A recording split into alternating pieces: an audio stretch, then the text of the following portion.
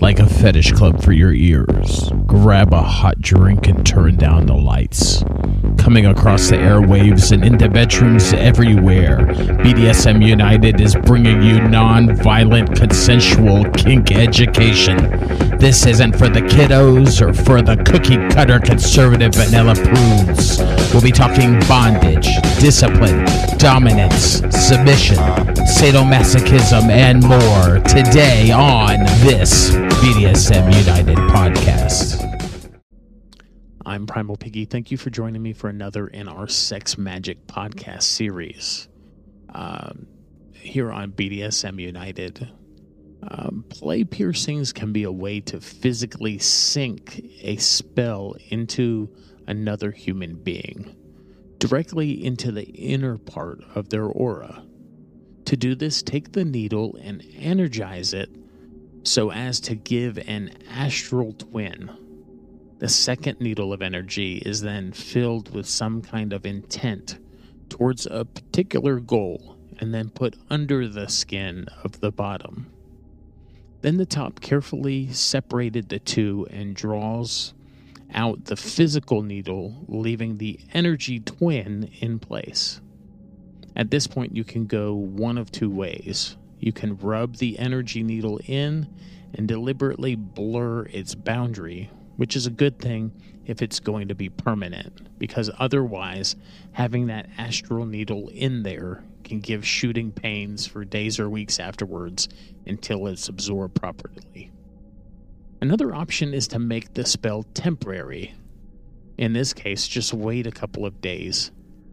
Insert a needle into the same place, meld the two, and pull the whole shebang out. If you can't find it, if it's sunk in and become one with your submissive's astral body, that likely means that there was something about that spell that they really needed, or at least deeply desired on some level, and their deep mind took it in and made it permanent. This was working to do along with, and energy manipulation to do along with, needle play. You can also do it where you're simulating needle play. It doesn't have to be actual physical needles put in. You can inject the intent of the goal in with the astral needles by themselves. The next working is called a psychic leash. The dominant partner stretches a piece of their energy out from their own body and attaches it to the astral body of the submissive partner. This is different from the strong cord created by a couple who do sex magic together, as the psychic leash is temporary and can be removed. You'll probably want to start with an actual leash, running from the dominant's body to the submissive's body. Although some dominants may object to the idea, it's best to tie it onto both people while the exercise is being set up. The dominant partner should run the energy down the leash and twine it into some chakra of the bottoms. I suggest the lower two chakras for those who are playing casually. The third chakra works well for people in a full-time DS relationship as it deals with the will. The heart chakra should only be used if the couple is also emotionally and romantically involved as well as physically. Don't use the throat chakra as it causes strangling feelings, or the head chakra because it can cause headaches. For more on the chakras and the chakra system, check out our previous podcast on the topic called The Chakra System. You can find that in the archives. Once the leash is attached, the physical leash is removed from it, and the bond is there. From this point on, the bottom will have to stay within a certain physical proximity of the top, or they will begin to feel uncomfortable. Using the lower three chakras often gives a feeling of vague nausea or butterflies in the stomach or a belly-dropping worry if the top gets out of their sight.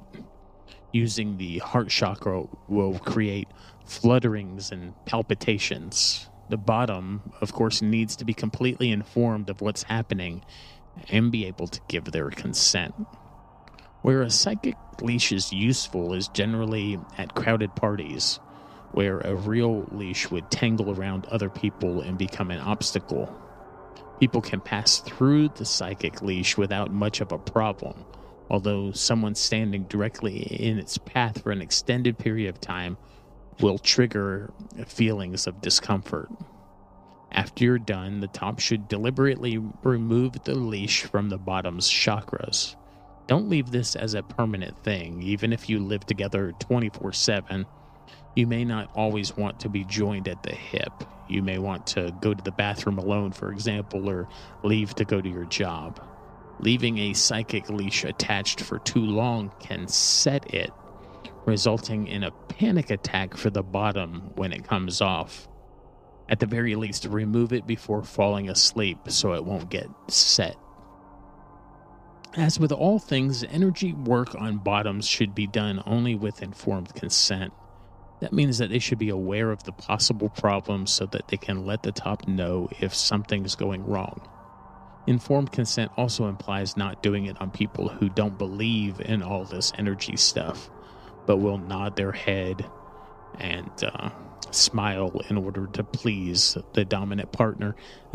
This is a problem when magicians play with non-magicians, or at least with people who don't share the same worldview. Please be ethical and be safe. Doing energy work on someone who doesn't really understand what's going on can make them think that they're crazy, and this is not the way to treat someone who is willing to be vulnerable to you. I'm Primal Piggy. Thank you for listening to this BDSM United podcast in our Exercises in Sex Magic podcast series. You can find all of our resources at www.bdsmunited.com. And we created this series because a lot of books and resources tell you that sex magic exists, but there's very few that tell you how to practically do sex magic. They don't tell you the rituals. They don't tell you the invocation ceremonies. They don't tell you the practices or exercises that you can actually do. And we wanted to fill that gap with these things. These are some really good education to help form a more intimate connection between people in power exchange relationships and within by tops and bottoms within play scenes. Again, I'm Primal Piggy. Thank you for joining me today. It's been a joy talking with you, and I'll talk with you again soon. Before you go, head on over and visit our friend Nookie at datingkinky.com. She's been a longtime supporter and friend of Whips, Chains, and Duct Tape, and she's built a very inclusive service that is Dating Kinky. Built by kinksters, for kinksters, poly, queer, trans folk, and anyone not quite vanilla, and it's free.